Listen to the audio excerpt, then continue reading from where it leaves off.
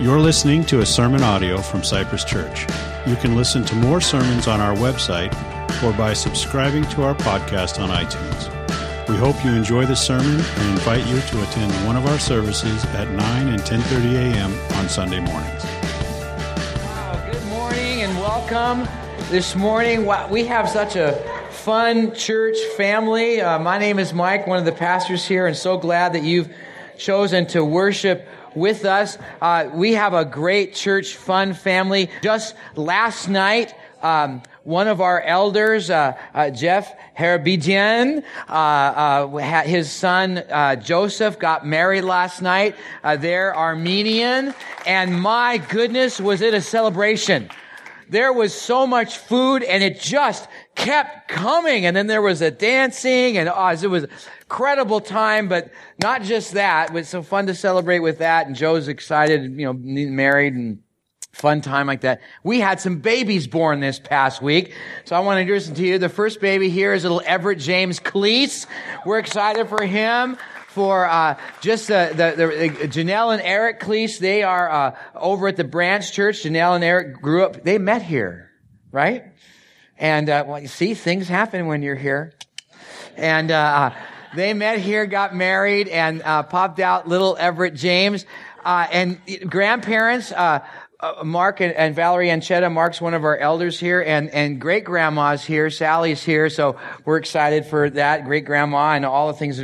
Aren't kids wonderful? Just a great blessing of that. But we not just one. We had another baby born this last week. Little Ebenezer Samuel Lunka, born on the 20th, 7 pounds, 3 ounces, 11 inches long. Sam Lunka, he's him and Mercy have been attending quite a while. They're Asian Indian and been attending. Sam is going to be joining our staff team as an intern and going to be studying. He's already going to seminary, and we're excited about having him. But they had a baby just this last weekend, and little Ebenezer's so cute. I've actually got a chance to see both of them in the hospital, and they're doing great. Mercy's doing fantastic. Sam's a wreck. But second child, because little sister Eliana is so excited about her new baby Dolly. So that's alive. We have a lot of fun things that are happening at our church. Great things are going on. We just finished a series that Anna talked about that survey. We really could use your help in understanding that, so please fill it out. But now we're starting a new teaching series called Sola. Not solar. We're doing with something that at the end of the service, but sola. Sola is Latin for only. And so we're going to be talking about that. You see it on your worship folder, and you'll be seeing more about that as we walk along this morning, because it has to do with an amazing part of church history. And we're actually celebrating the 500-year anniversary of the Reformation. And we'll explain more about that, what that means as we go along today. But this is an opportunity for us to be able to look at some of these key truths that we have aligned with, and we as Protestant churches, evangelical churches, are aligned to. And it just so happens that God has, in his, sometimes I think humor, has gifted me with an interesting condition that relates to this teaching of the series. I have a problem. Some of you are laughing because you know I have many problems. But I have a learning disability where I constantly transpose and transform words and numbers, and I am always reforming them back to what they should be. Some of you have noticed that. You'll be reading scripture and I'll read, wait, Mike just read those words backwards, and things like that. So reverse them, and I transpose numbers all the time, so it really makes, like when I'm balancing the checkbook, makes it really interesting. God has given me some really gracious people like you all who help me walk through this, and you put up with my weirdness in that way. But, so I appreciate the graciousness in that. But the truth is that we reform all the time.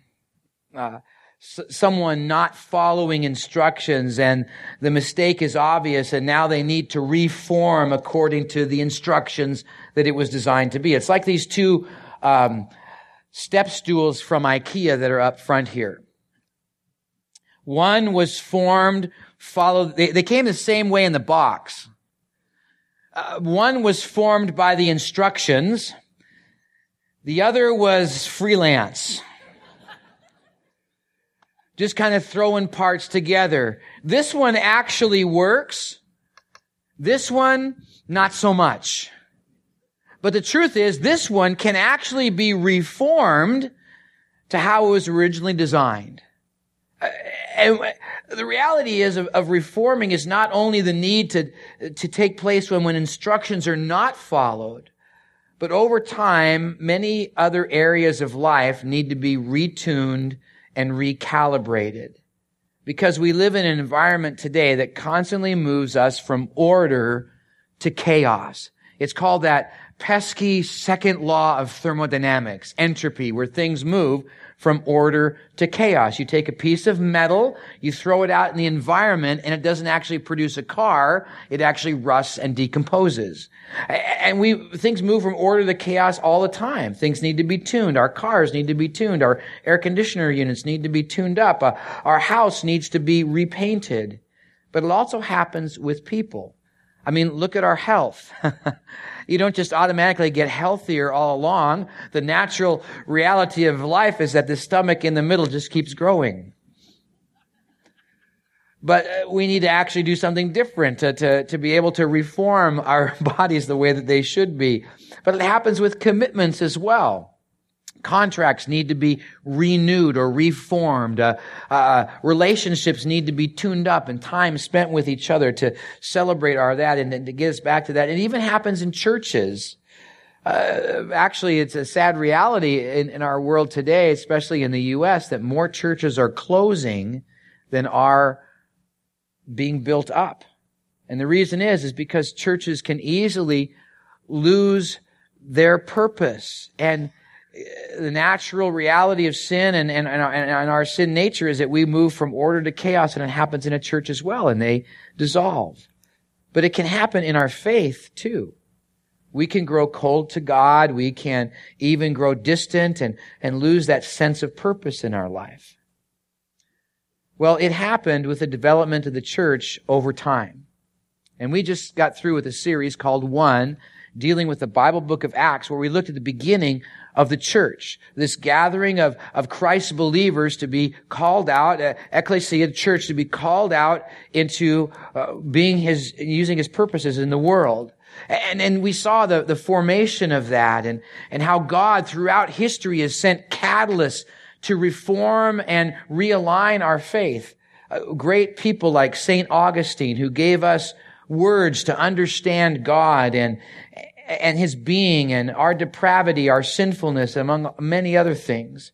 God has given us models of piety, of living life God's way, Christ's way, with people like St. Francis of Assisi and the courage of a Thomas Becket who stood against kings and for God's honor. And God gave us models of missionaries like St. Patrick, who went to Ireland and to that's a huge, incredible story. But God also gave us artists, people like Michelangelo and Leonardo da Vinci, to help us see faith, to make it more visual. But the reality of our dark and sin-saturated world is that if we're not careful in keeping the light shining, the darkness of superstition and the paganism of self-focus can creep in. And so can complacency and a comfortableness where we don't see the need to constantly realign to the basic truths of following Jesus. Well, though God had formed this church in the book of Acts and began to grow and gave us all those catalysts, what happened is the church began to move askew and go from order to a bit of chaos up until about the year 1517. As a Pharisaical type power-hungry elitism was forming in church leadership. New theologies found nowhere in Scripture were brought in. Bizarre church practices of idol worship of dead saints and many giving requirements were put in, like paying indulgences to shorten one's stay into something that they invented called purgatory, and it was commanded. The church, Christ Church, was in desperate need of reformation, getting back to the issues taught in the Bible, those basic biblical issues. Well, about 500 years ago, God raised up an obscure monk who started a theological discussion that launched a Reformation movement for the church, getting us back to the key biblical foundations that God had intended.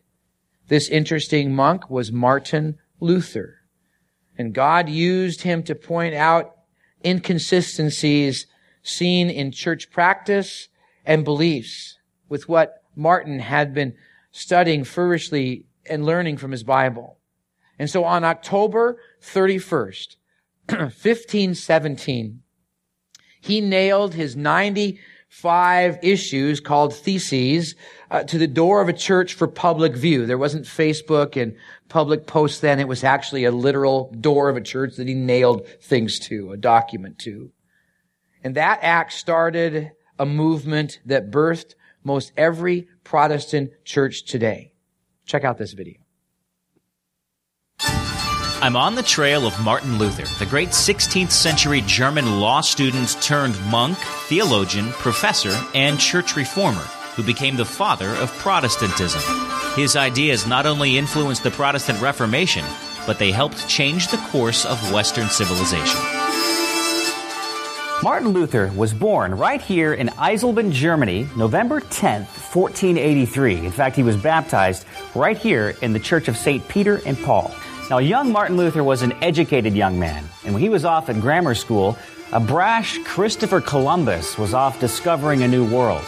And while apparently the two never met, their discoveries would make them world changers and put them on a collision course that would change the course of history and rock the planet.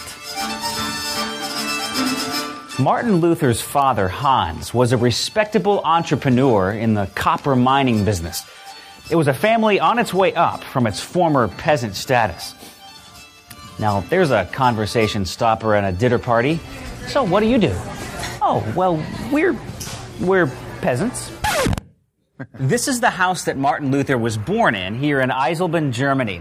Still today preserved as a museum, just down the street from the church he was baptized in. Now, it might surprise you to learn that Martin's father, Hans, was not exactly in favor of Martin's decision to become a man of the cloth. Apparently, Martin's father had always hoped that Martin would be a lawyer. It is said that Martin Luther's decision to change his career from lawyer to priest happened during a severe lightning storm, where the panicked Martin Luther cried out, "Saint Anne, save me, and I'll become a monk." Well, he was saved, and he kept his vow. Yeah, apparently I'm supposed to insert a joke here about lightning and lawyers. So in the year 1505, Luther left law school, sold his books, and entered a monastery in the German town of Erfurt, dedicating himself to monastic life, fasting, long hours in prayer, pilgrimage, and frequent confession. Meanwhile, in the eyes of Luther, certain practices of the Roman Catholic Church had grown corrupt, namely the practice of selling indulgences, a practice based on church teaching that when someone donated money to the church, they would reduce the amount of time they or a deceased loved one would spend in purgatory. And since purgatory, according to the church, was the place of painful purification Christians endure before entering heaven, there were plenty of people interested in buying their way out of it. In the year 1517, while living in Wittenberg, Luther decided to make a formal protest of the sale of indulgences. His famous objection came in the form of a document later known as the 95 Theses. Such an unassuming place. 500 years or so later, give or take a few, people just seem to stroll by and nobody thinks much about what really happened here. The Protestant Reformation, or the Second Great Schism of the Christian Church, depending on your point of view, was started right here. Martin Luther studied Scripture. He studied the key principles of Scripture, and they came to the surface that moved him to take the action he did. And we, as Protestants, as evangelical church, hold to those key biblical foundations because this brave monk brought people back, helped reform people back to the truths of Scripture. These issues can be boiled down to 5 key truths of Scripture that make Protestants distinct. They are that we are saved by grace alone. Sola grata, it's Latin. We are saved by faith alone. Sola fide. That we are in Christ alone, sola Christus, and that our faith is according to Scriptures alone, sola scriptura, and that we are to live for the glory of God alone, sola Deo gloria. These are foundation beliefs that we constantly need to take to and have them reform us, bringing us back to how we were originally designed as followers of Christ.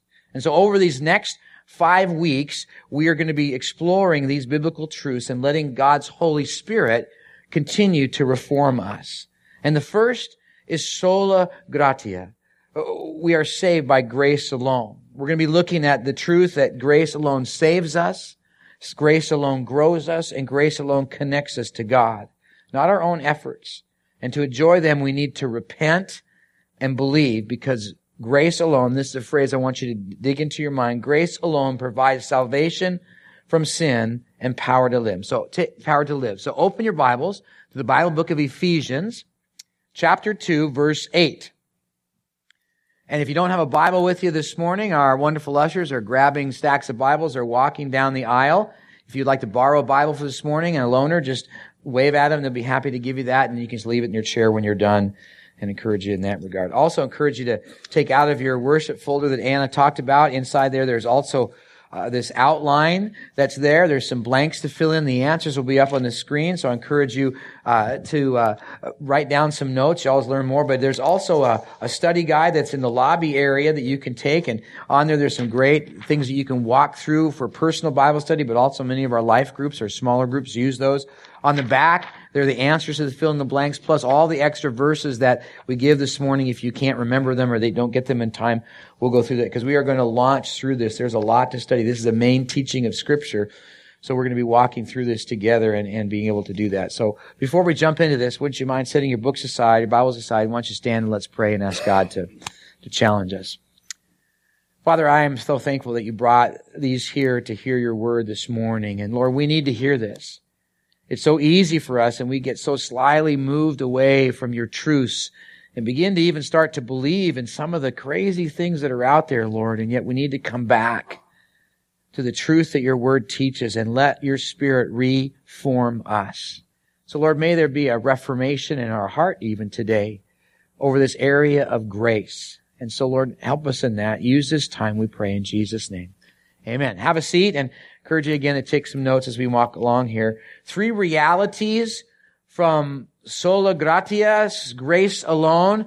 And so let's look at Ephesians 2, 8, and 9. Now, you may have a different version in your Bible. This is the English Standard Version, ESV. Let's read it out loud together, if you wouldn't mind. For by grace you have been saved through faith, and this is not your own doing. It is the gift of God, not a result of works, so that no one may boast.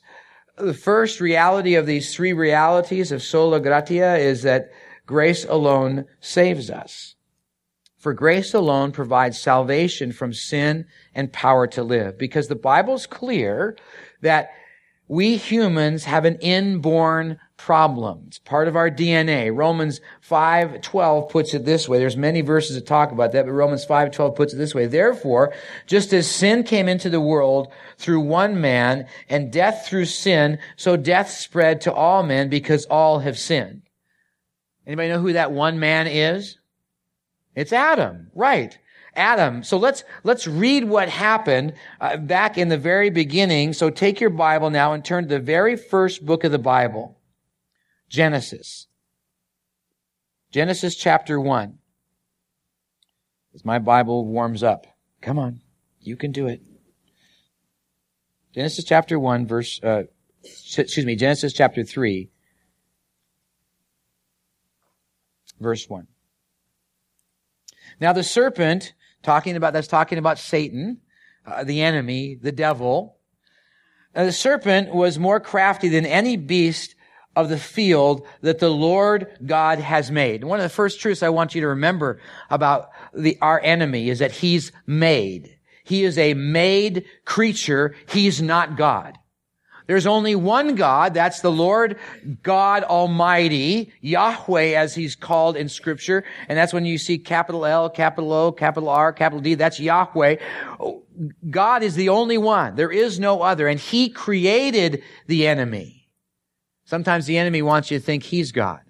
And he's more powerful than God. He's not. Don't ever believe that Satan is more powerful from God. He is the created one. The creator is always over the creation. Greater is he that is in me than he that is in the world. Amen? Amen. Good truth to remember that as we go through this. Is that now the serpent was more crafty than any other beast of the field that Yahweh God had made. And he said to the woman, did God actually say you shall not eat from any tree in the garden? One of the things and how the enemy works is he always twists the word of God. God didn't say that, and actually the woman points it out. Verse 2. And the woman said to the serpent, we may eat of the fruit of the tree in the garden, but God has said you shall not eat of the fruit of the tree in the midst of the garden, and neither shall you touch it lest you die. Well, here's another way that the enemy twists or now doubts the truth of God. But the serpent said to the woman, you will not surely die. See, he's causing the woman to doubt God. And then here's the third way the enemy works in verse 5. For God knows, the enemy is talking here, that when you eat of it, your eyes will be open and you will be like God, knowing good and evil. See, the enemy challenges the motives of God. And so when the woman saw that the tree was good for food and it was a delight to her eyes and the tree was to be desired to make one wise, she took its fruit and ate. And she gave the same to her husband who was with her, and he ate. And when the eyes of both were opened, they knew that they were naked, and they sewed fig leaves together and made themselves loincloths. And from that point on, sin had spread to all humanity. Sin corrupted their soul and all of humanity after them, and even our world. That includes us. We now want to be our own supreme being, where we act on our own as our own God and model ourselves truly after now the deceiver, where we twist the words of God to fit our self-focused desires, where we doubt the truths of God because we want to be that gatekeeper of the truth. We want to be in that position of authority. And we challenge the motives of God because we want the power to be our own boss and really the boss of others. And sin's corrosive reality continues to spread. And the truth of Romans 3:23 is there. For all have sinned. All of humanity. Every single one of us. To a gruesome end. And this is where you can write down Romans 6:23. For the wage of sin is death. Death and not being able to reach our full potential and who God created us to be. Death in a relationship with God because now there is a huge gap between us and God because of sin. And death, eternally separated from God for all eternity. A gruesome reality of what sin does, yet God made a way. The wages of sin is death, but the gift of God is eternal life through His Lord Jesus Christ. Romans 6:23 says, He made a way to offer humanity a free gift. Romans 5:12 puts it this way. For if, because of one man's trespass, that's Adam, death reigned through that one man, Adam, which more will those who receive the abundance of grace and the free gift of righteousness that reigns in life through one man, Jesus Christ. It's not something we can earn or we deserve. It's a gift. And the gift is salvation from that gruesome reality of sin. The wage of sin is death, separation, all of that. And there's nothing humanly we can do to fix the problem. So God provided for us a Savior, Jesus, who, when on the cross, getting ready to die, all of humanity's sin was dumped on Him, and He paid that debt in full. Completely taken. And not only that, his resurrection 3 days later verified that he did what he said by paying for our sin debt. Giving us now, bringing us into honor because we were disgraced in dishonor. Now bringing us honor into the Father because he, the sinless one, now has paid the ultimate price. But it is truly a gift. Anybody like Starbucks? Anybody like Starbucks? Okay. You like Starbucks? I have a gift for you. A Starbucks card. It's $10. Yeah, it's there. Did you earn this? No. Do you deserve it? Probably not. Does he? He doesn't deserve it, does he? You probably deserve it more than he does, right? Yeah, okay. But here it is. What does he need to do to take it? He needs to take it. He needs to actually take it. But it's not just taking it. Is a gift really a gift? What does he need to do next? He needs to go redeem it. He needs to use it. So what about our salvation? God offers us a gift. What do we need to do? Receive it and use it. We receive it through faith. Now we're going to talk about faith next week. So hold on to that. But faith is a belief that yes, we're sinful and we need a Savior and Jesus is it. That's the belief. We understand that and we accept it. We say, yes, I get it. I take it on myself and I believe it to be true. And then to use it, to actually live life in light of the fact that we've been saved. In other words, we don't have to try to do penance all the time when we mess up because it's been taken care of. The cross is enough. It's enough for all of your sin, past, present, and future. It works. Isn't that a great thing? It reminds me of a story. When I was in junior high, we lived in San Diego area. We lived in an apartment complex, a fourplex that was there. And me, my brother, and my mom, folks had gotten divorced, and we had moved down from Alaska to San Diego to live near my grandfather. Then finally got on our own, and so we're living in this little apartment. And my mom goes, "I smell something." Now, my mom was always saying that, and I just realized first service, I say that all the time.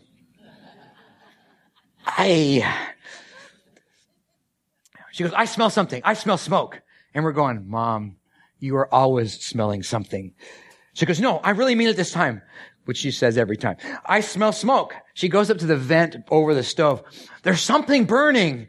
So my brother and I run out of the house and we're going to go inspect the apartment. I go around the front. My brother goes up on the roof. I'm not sure why, but he went up on the roof. And we both discovered at the same time, as he came around the first apartment, which sat out front, there was smoke billowing out of one of the vents there. And I came and I saw smoke billowing out of the front door. My mom called 911. My brother and I began to beat on the door because I think, and I can't remember her first name, but I think it was Sally. And she had a respiratory problem. She was only surviving on one lung. Young adult woman that was there. And so I was beating on the door. Wake up, because she often took naps in the afternoon. Wake up. And I'm beating on the door. She finally opens the door and she goes, "Oh, it's so smoky outside. I need to go back in. I'm going, "No, your house is on fire." She goes, "No, it's smoky out here. I grabbed her by the arm and began to pull her outside, and she was fighting me. She wanted to go back inside the apartment where she felt like it was safe. Now, my brave brother grabs a garden hose and he runs inside and he's putting out the fire. The fire truck pulls up and things are taking place, but she thought she knew the way to escape her danger. It reminded me of a Bible verse, Proverbs 14:12. It says there is a way that seems right to a man, but its end is the way to death. The truth is that she needed to trust in me, just as we need to trust in Jesus.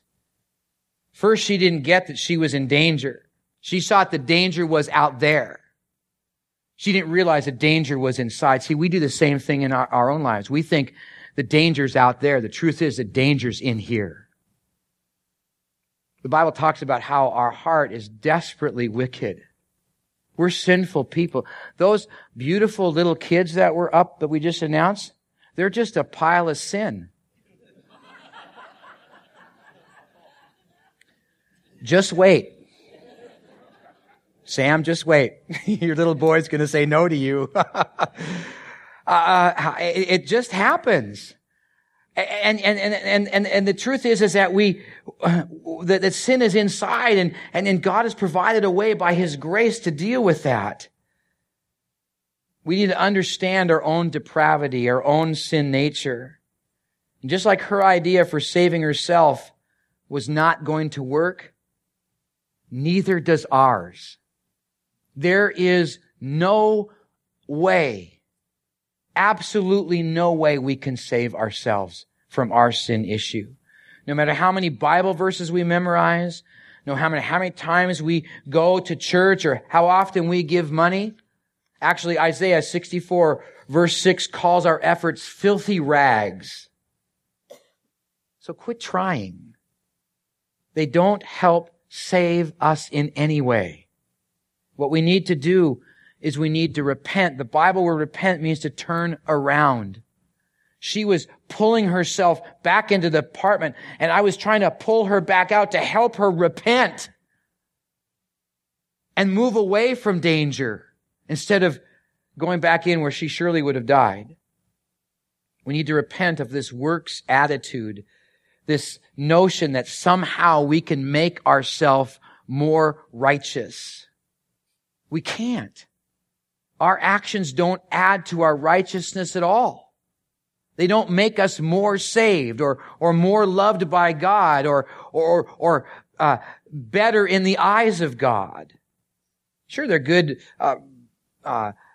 habits to get into, but they don't change our sinful condition. We need to repent from the works attitude and trust in Jesus. And just like I would not let her go, Jesus never lets go. And once you've trusted in Him, He will lead us.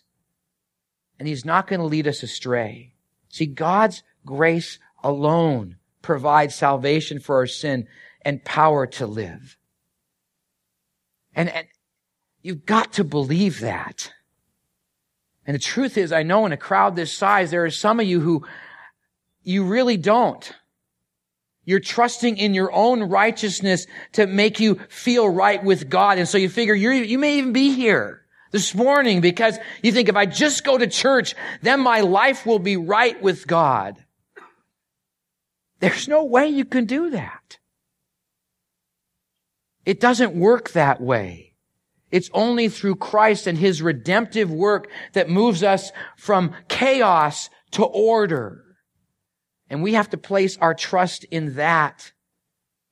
So bow your head with me. I'm going to lead in a word of prayer. And maybe some of you who've been living with a works attitude in your heart, maybe this is the time when you can truly receive the gift of God. Some of you others have been exploring it. Maybe this is the first time you can receive the gift of God. So I'm going to lead in a prayer. And if this is your heart's desire, then pray along with me in the quietness of your own mind. It just goes like this. Dear Jesus, I get that I am a sinful person. And right now, here this day, I recognize that and that I need a Savior. And I believe with all I understand what belief is, I believe in you alone for my salvation. I accept you, this free gift. Now help me to live as you design me to live. And I pray this in Jesus' name. Amen. Amen. If you prayed that prayer, boy, please let me know. Write it on that connection card. Say, Mike, because I want to send you some materials. I also want to encourage you in faith. Come up to me after the service and we'll rejoice together. But don't let this go by without you knowing for sure where you stand. Now is the time. Ephesians 2:8-9. Let's read it again out loud together. For by grace you have been saved through faith. And this is not of your own doing. It is the gift of God, not a result of works, so that no one may boast. As well, grace alone grows us. See, when we grab a hold of Jesus, this gift of grace, it changes us. It transforms us. It makes us new. 2 Corinthians 5:17, therefore, if anyone is in Christ, he is a new creation. The old has passed away. Behold, a new has come. We are born again. Again, nothing from our own efforts. Did you contribute to your own physical birth? Did you pull yourself out of your mother's womb? No! You had a lot of people helping you, breathe into life. It just happened by God's grace, and He continues to take us on a journey, conforming us to the image of Jesus to be just like Jesus. 1 Corinthians 1:30 puts it this way. And because of Him, that's God, you are in Christ. You have come into relationship with Christ.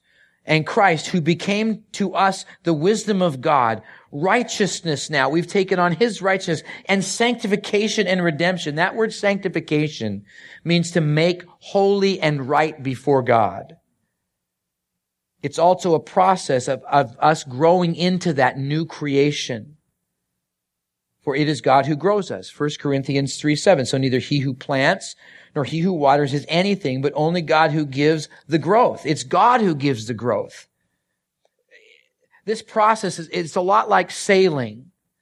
The wind could be blowing along, but until you hoist up the sails to capture the wind, you won't be propelled. You won't be moved along. See, if you don't pull up the sails, you go nowhere. It's the wind that carries us. Just the same, it's the Holy Spirit, who just happens to be called a wind. A wind that is one who teaches us and guides us, for God's grace alone provides salvation from sin and power to live. So how do we pull up the sails?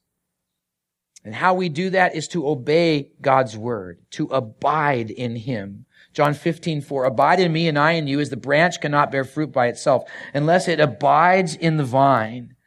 Neither can you unless you abide in me, Jesus says. To abide is a life of dependent obedience where we follow Jesus. It's not on our own efforts that grows us. What moves us along this journey of spiritual maturity is when we trust in Christ alone. It's that God's grace grows us.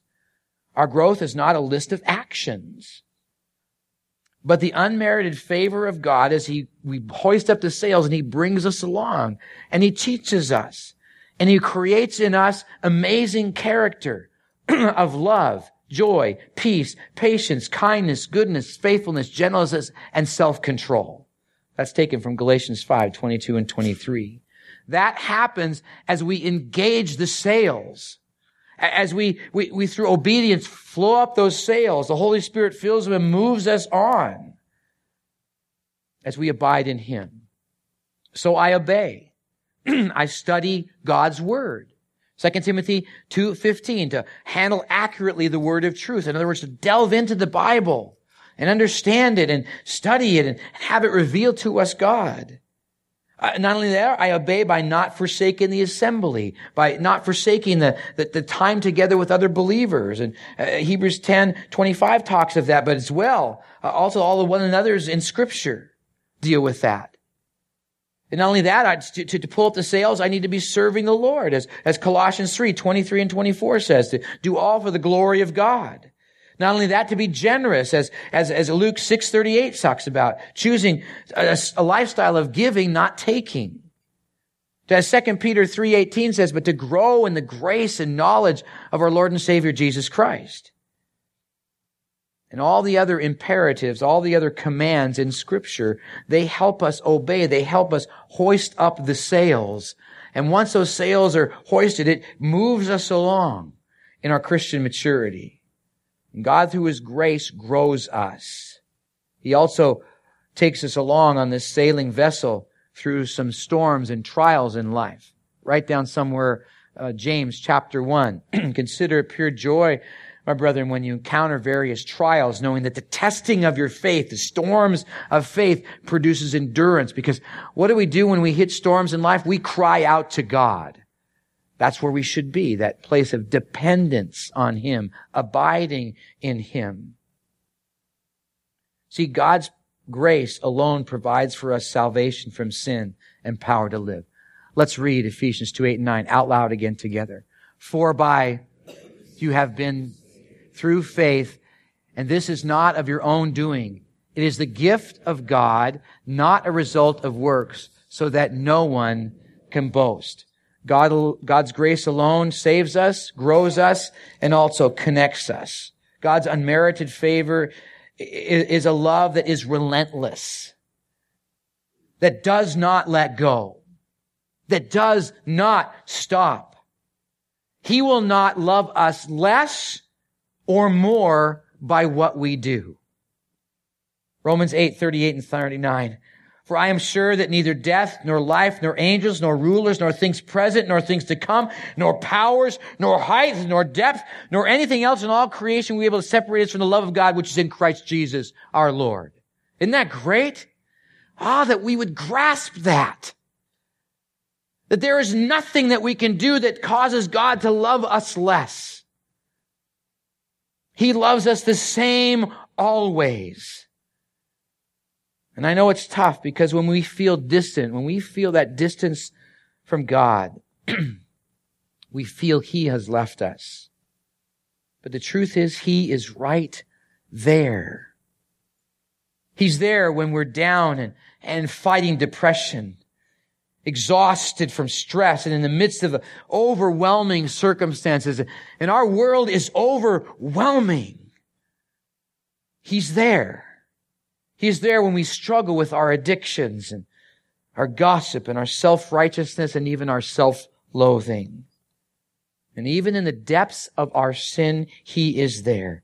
And He looks at you and me in the eyes with both conviction and compassion and backed by the validation of the resurrection. And He says, I will never, never, never, ever leave you. Wow. Isn't that incredible? There is nothing you can do, not a single thing you can do to push God's love away. Wow. You are not alone. His grace is bonded to you. Not only that, bonded us together as one, as we just finished talking about. But we are protected. I love this illustration. It comes from Colossians 3, verse 3. For you have died, and your life is hidden with Christ in God.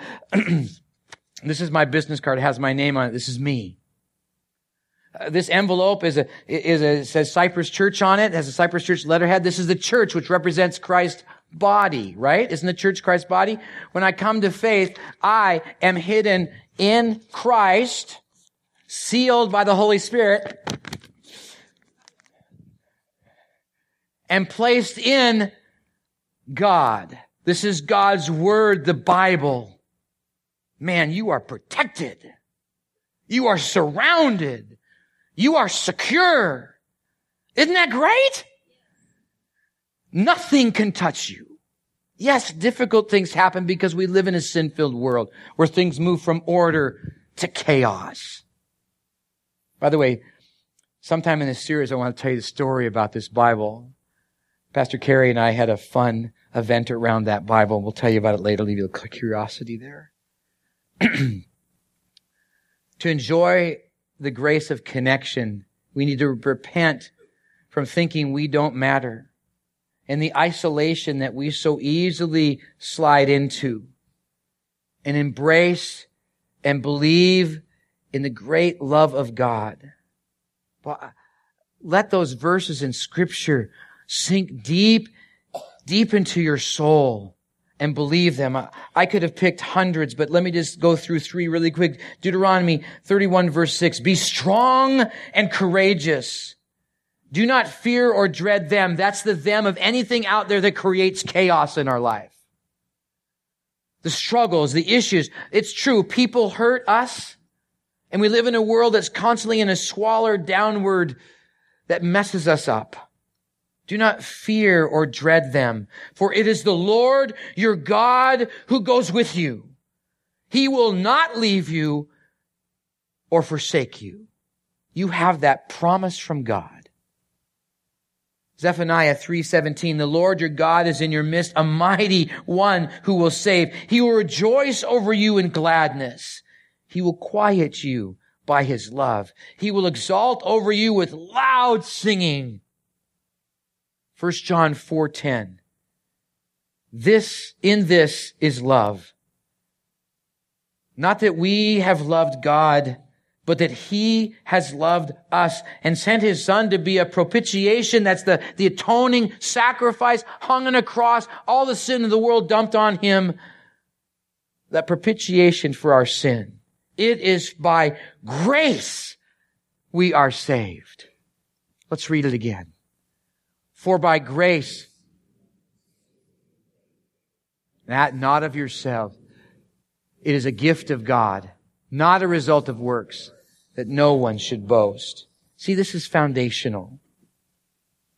A key we need to calibrate to the truth that God's grace alone provides salvation from sin and power to live. Nothing we do. No efforts of our own. It's God's amazing grace that saves us, that grows us, that connects us. Let's repent. Instead of walking into the house that's burning, let's repent. Grab a hold of the arm of Jesus in love and belief, and let Him lead us. Will you pray with me? Father God, I thank You for Your very clear word. Lord, forgive us for not reforming enough, where we have brought even our own beliefs about faith and eschewed them to mean something that You didn't mean. But Lord, help us to have as this foundational truth, this sola gratia, Lord, that we are saved by grace alone. And now let us live by that, we pray in Jesus' name.